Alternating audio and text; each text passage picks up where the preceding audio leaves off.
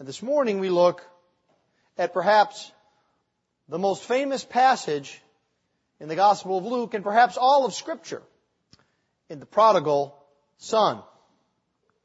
If you would please give attention to the reading of God's holy word. The word of the Lord is completely without error. The word of the Lord is completely authoritative. And the word of the Lord is completely sufficient. Luke chapter 15.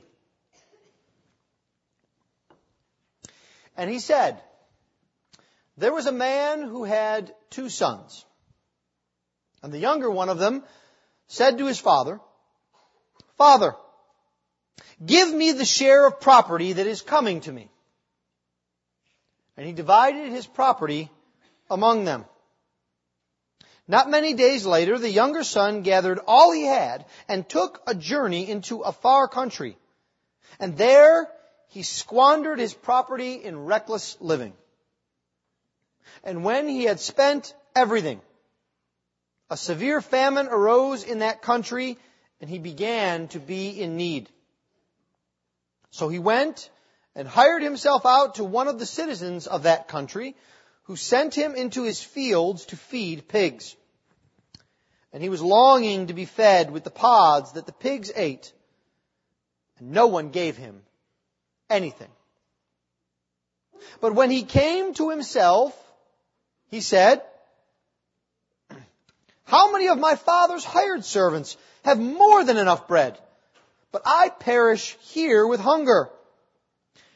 I will arise and go to my father, and I will say to him, Father, I have sinned against heaven and before you. I am no longer worthy to be called your son. Treat me as one of your hired servants. And he arose and came to his father. But while he was still a long way off, his father saw him and felt compassion and ran and embraced him and kissed him. And the son said to him, Father, I have sinned against heaven and before you. I am no longer worthy to be called your son. But the father said to his servants, bring quickly the best robe and put it on him, and put a ring on his hand, and put shoes on his feet. And bring the fatted calf and kill it, and let us eat and celebrate. For this my son was dead and is alive again. He was lost and is found. And they began to celebrate. Now his older son was in the field. And as he came and drew near to the house, he heard music and dancing. And he called one of the servants and asked him what these things meant. And he said to him, your brother has come, and your father has killed the fattened calf, because he has received him back, safe and sound. But he was angry and refused to go in. His father came out and entreated him, but he answered his father, look, these many years I have served you, and I never disobeyed your command. Yet you never gave me a young goat that I might celebrate with my friends. But when this son of yours came, who has devoured your property with prostitutes, you killed the fattened calf for him? And he said to him, Son, you are always with me, and all that is mine is yours. It was fitting to celebrate and be glad, for this your younger brother was dead and is alive. He was lost and is found. Well, the passage before us this morning is a well-known one. It is a dramatic story, is it not? It is something that we can almost visualize in our mind as we hear it. And At various points in our life and in various circumstances, we identify with various of the characters. But we have to remember that this story does not occur in a vacuum. It's not even alone in this chapter. You see, this story is not here to teach us about what kind of person we are or should be. This story is the climax. It is the building up. It is the crescendo of the answer to the attack on Jesus, built into the question, why do you receive and eat with sinners? One commentator has put it, I think, very helpfully. These three parables, the lost sheep, the lost coin, and the lost son, are like the same music played by three different instruments. There is a unity of purpose to them, but there is also a distinctness that allows us to learn.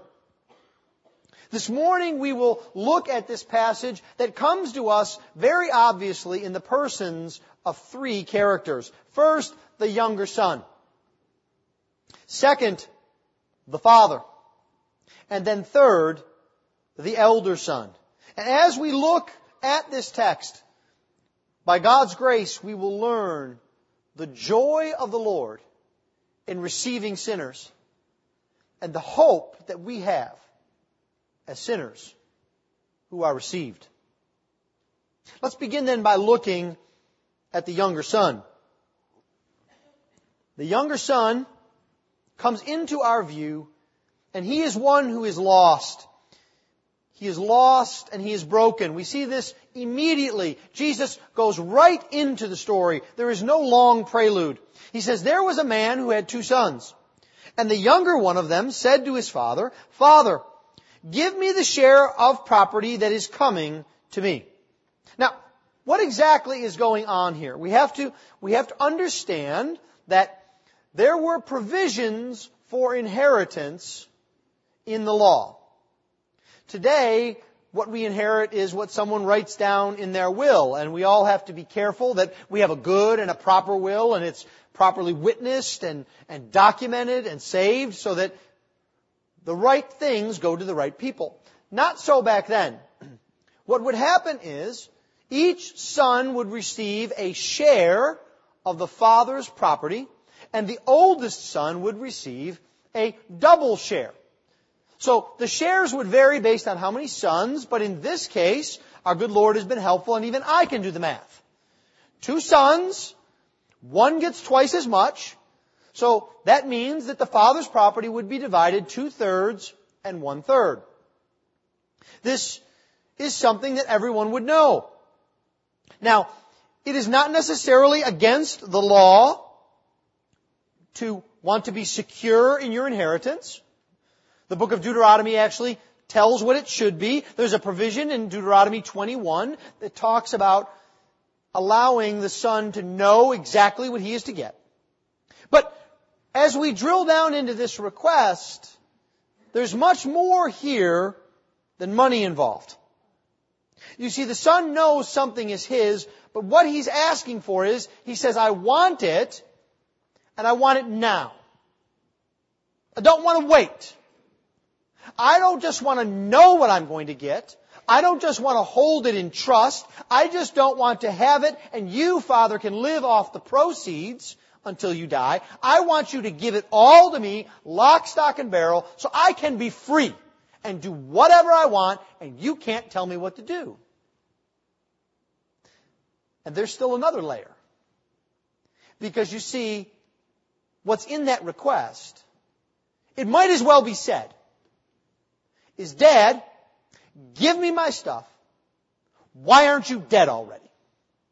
Why are you living so long that I have to wait for my stuff? As a matter of fact, I wish you were dead. Because if you were dead, I'd already have my stuff. So why don't you do the least thing you can do and just give it to me so I can leave? You see, it's not just about the material goods here. There is a problem of the heart. There is a brokenness. Now, why is this important? I dare say that many of us, as we come to the parable of the prodigal son, we think the prodigal son gets lost when he leaves.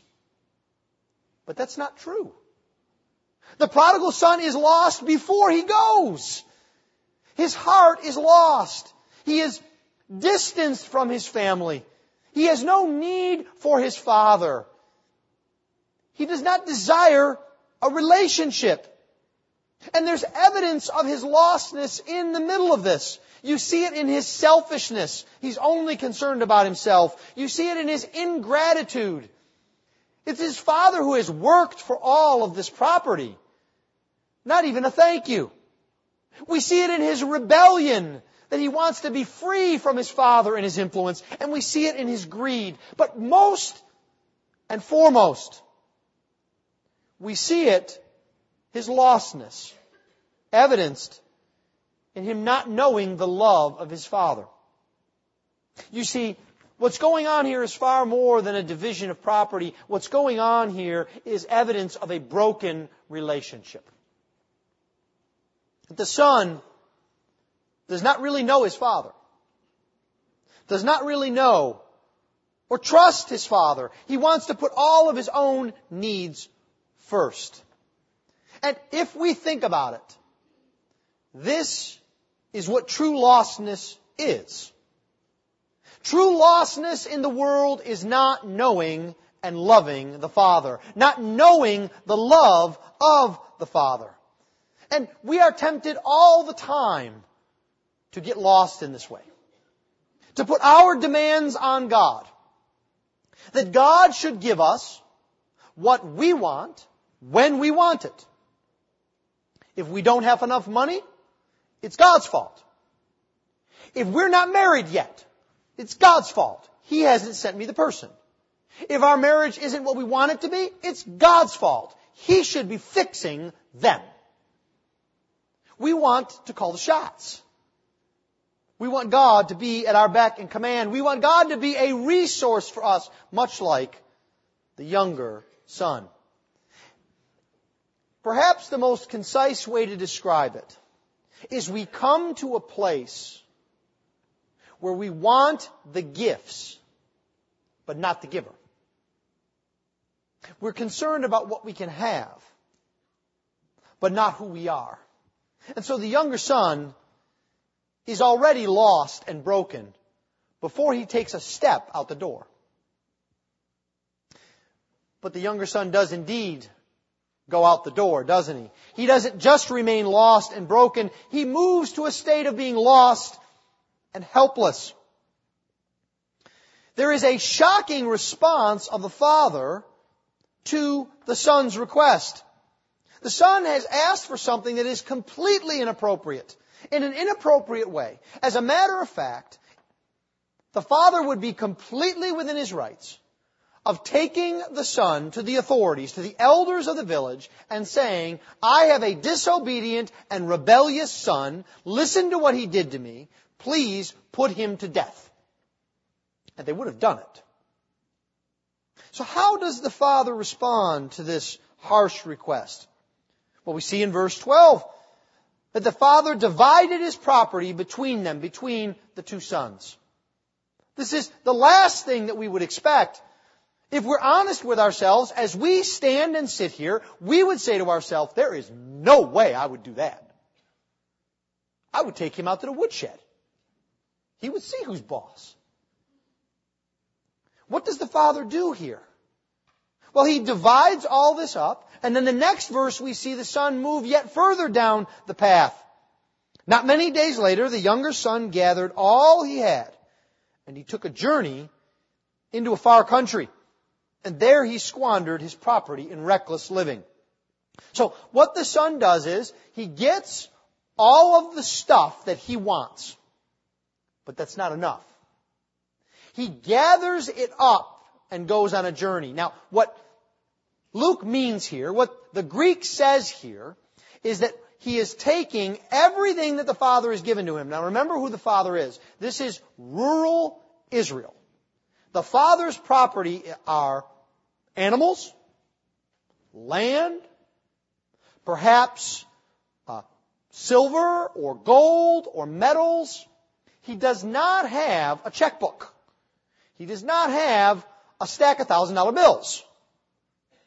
And as soon as the son gets his hands on these things, he gathers them up. What he does is he liquidates them as fast as he can. Now imagine this. If you are the father, you have just graciously and humbly acceded to this ridiculous request. And you have 3 cars. And you give your son a car. 3 new cars, you give him 1. And he calls all the people of the village, calls everyone he knows, and he says, listen, I've got to get out of here. I've got a car. Who will give me $2,000 for this? $1,500. Brand new car. $1,500.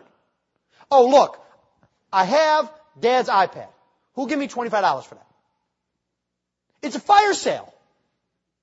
He doesn't even care about the property. He just wants to get out. So not only has he said, Dad, I wish you were dead. Dad, I want to get away from you so fast that I'm not even going to get the right value of what I own. And he gathers it all up and he goes because he wants to be free. There's a good deal of property here. We know that the father is wealthy enough to have land, to have servants, to have animals, to have a house or a place big enough for a celebration for a whole village. And the son gathers it all up and runs away. You see, because he wants to be free. And when he is free, he then begins to celebrate and enjoy sin for a season, the authors to Hebrews would tell us. He's free from any restraint. You see, that's what he's wanted. He doesn't want Dad telling him what to do. He doesn't want to hear what's in his best interest. He doesn't want to hear what's the right thing. And so he goes and he spends all of his inheritance in reckless living. Now, what is meant there by reckless living is luxurious living beyond one's means. Now, picture this again. You do realize that any of you could live like a millionaire for like a day and a half. And then you'd have nothing left. Right? That's really the difference between a millionaire and a billionaire. It's how long can you live like that? So the son has decided, I'm going to live like I have everything. Like I'm my father. Like I've worked my whole life. Like I've got it all together. And what happens is exactly what we would expect. He burns through everything he has. He squanders what has been given to him. Now, before we too quickly jump on the younger son, stop and think about what you squander. The treasure that God has given to you. Perhaps even more. The talent that God has given you. Now, can you escape this? Even the time that God has given to you. You see, it all comes from the Lord. Are you aware of it? Are you thankful for it? Do you use it wisely? You see, here we see a picture of squandering because the son doesn't really care about the stuff. Doesn't care about his father. And then what happens is he moves to this state of hopelessness. It's all gone. And God, in His kind providence, sends a famine. Now, I imagine if we were in the midst of a famine, we would not think, how wonderful of God to send a famine. You think I'm lying? Stand right now, or sit right now and say in your heart, I am so glad God has cut the price of oil in half. How wonderful God is. But you see, here we can see the end of the story, and we see that God is working in the life of this younger son. Because you see, because there's a famine, he knows he is hopeless, he knows he is helpless, and he's still scrambling to try and make do. And so what he does is he gets work with a pig farmer. Now this is as low as it gets. The rabbis had a saying, cursed are those who herd pigs. Now, the son doesn't even herd pigs, own pigs. He works for someone that does this. This is exactly the Jewish mother's nightmare. It's the worst possible job you could ever imagine. I'm sure Jesus did this intentionally. No one would be able to say, well, I could think of something worse than being a helper to a Gentile pig herder. Good luck with that. So Jesus is showing us that this man has hit absolute rock bottom. He has absolutely nothing. And yet the interesting thing is, he's still unable to acknowledge his own fault, his own lostness. He's still unable to acknowledge that he can't do it himself. Well, maybe if I just herd a lot of pigs, I'll get there. He's still unable to acknowledge that he has failed, that he's put himself in this position because of who he is. He's still unable to acknowledge that he needs the Father. Remember, right now he's not going back. He's trying to work it out. And perhaps most importantly, he doesn't remember that the Father loves him. Because if he did, what would he do? He'd go back. But then something unusual and unexpected happens. Everyone is listening and they're expecting this to be a typical story. It's the kind of story that all of you have heard at one time or another from your dad. You've probably given this lecture as a dad. The way this story ends is this. Listen, son, you see what's happened here? He's working with the pigs. He wishes he could eat the pig food. You know what that means? Don't disrespect your father. Don't squander your inheritance. Then you won't have to eat like a pig. Right? We've all given that lecture in some varying form. Probably not with the pigs, but something else. That's what they're waiting for. It's a moral tale. What this boy has done is wrong. He should have done something different. If he would have, things would be better. But Jesus does something completely unexpected. Look what he does here in verse 17. He says, but when he came to himself, Jesus does not tell the moral story. He doesn't say, this is what he should have done. This is what you should do. No, he says he came to himself. And he understands, at least partially, who he is, that he is a sinner. He says, how many of my father's hired servants have more than enough? I will go to my father and I'll say, I'm not worthy to be your son, but I could be a servant. He remembers the relationship he had with his father. He says, I will go to my father. But he's still not home yet. Is he? Because you see, what we might miss here is he's still trying to work the problem. He still thinks it's up to him and his merit. You see, he says, my father's servants, they have how much bread? More than enough. I can go and I can work and I can save. And I can build it back up. And then when I can go to my father on my 2 feet, standing with cash in hand to say, Dad, here's the money back I lost. Take me back into your family. He still thinks he can do it. He still thinks he can get reconciled. And that is a temptation that comes to each and every one of us, isn't it? We think we need to balance the books with God. We think that we need to clean ourselves up to come to Him before He will accept us. And even if theologically, mentally, we understand the principle that God gives us salvation by grace, we still think that as we kind of mess things up, we need to rebalance the books with God. Get out of the pig slop. That's not how the world works. That's when we meet the second character in full. The Father.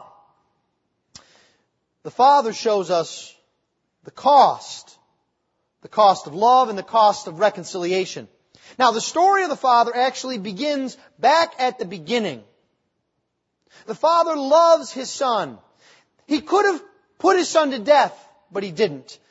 He was insulted by His Son and demeaned by His Son, and He was willing to put up with that for His Son's sake. He was willing actually to give up on demand this inheritance.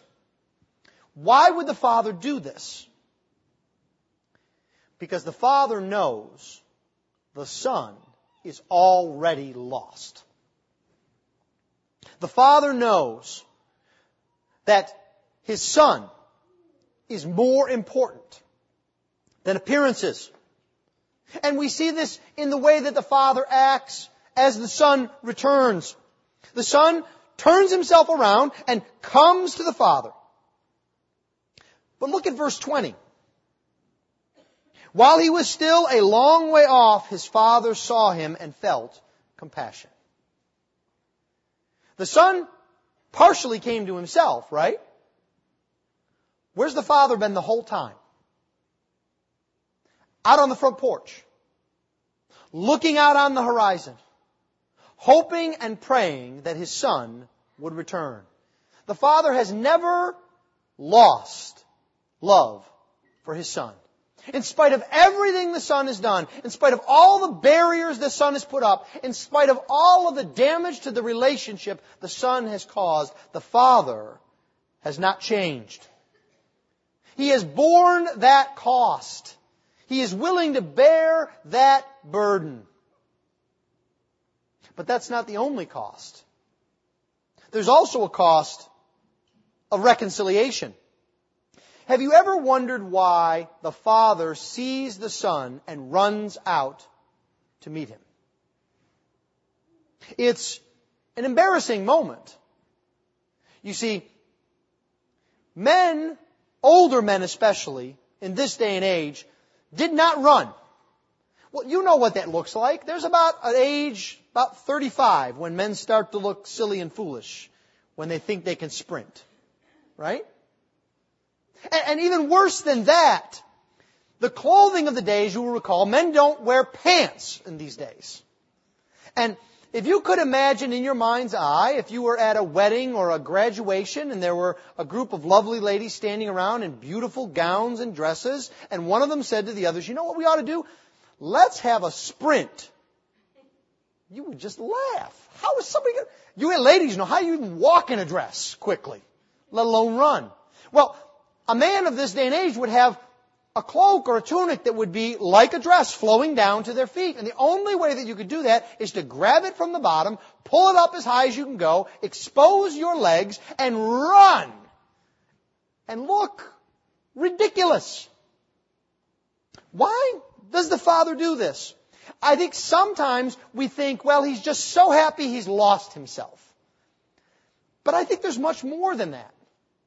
You see, standard operating procedure, let's put it this way, the law, would be that as the Son comes back to the village would gather together and they would have an official formal ceremony. And they would take most likely a clay-fired pot and fill it with burnt corn and grain and take it in front of the Son and break it in front of Him and say, you are cut off from our village.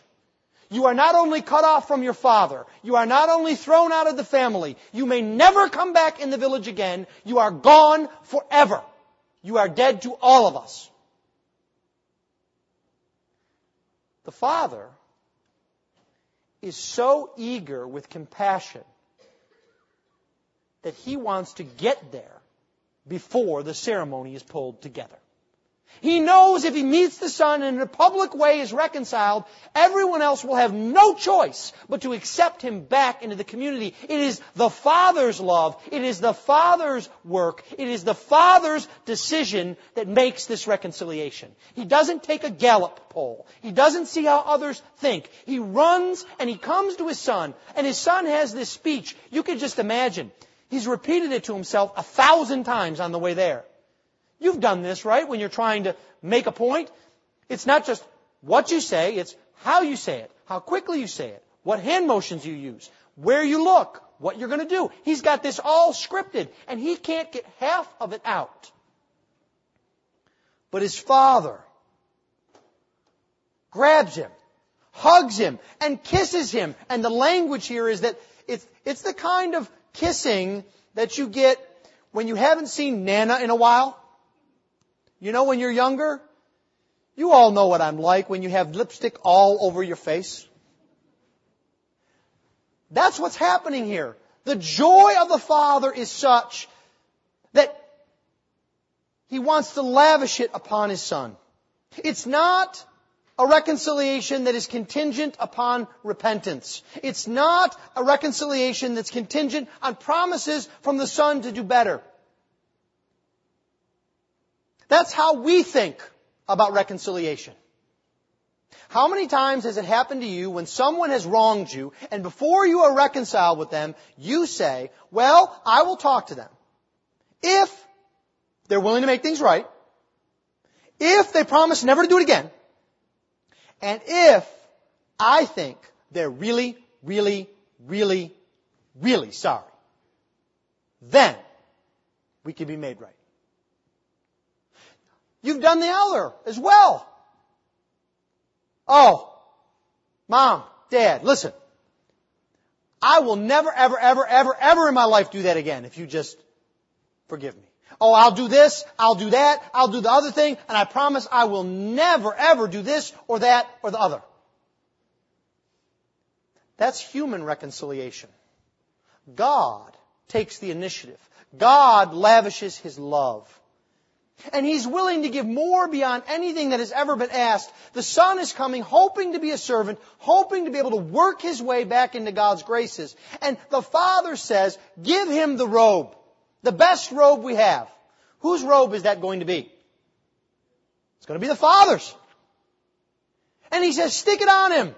You know, the dirty, stinking, pig slop boy. Put the best robe on Him. Why? Because He's my boy. Give Him the ring. Why? Because He's a part of the family. I want Him to know that He belongs to us. Give Him a celebration. Put shoes on His feet. He is no longer a slave. You see, the irony here is the Son is the one who is supposed to come bearing gifts to pay the debt. And all of the gifts come from where? The Father. That's when we see the third person in our story, the elder son. Now, we can't forget that the elder son has been there the whole time too. He doesn't just show up fully grown. No. He was there when his brother went to his father with the unreasonable demand. And it's interesting. What does he say in that moment? Nothing.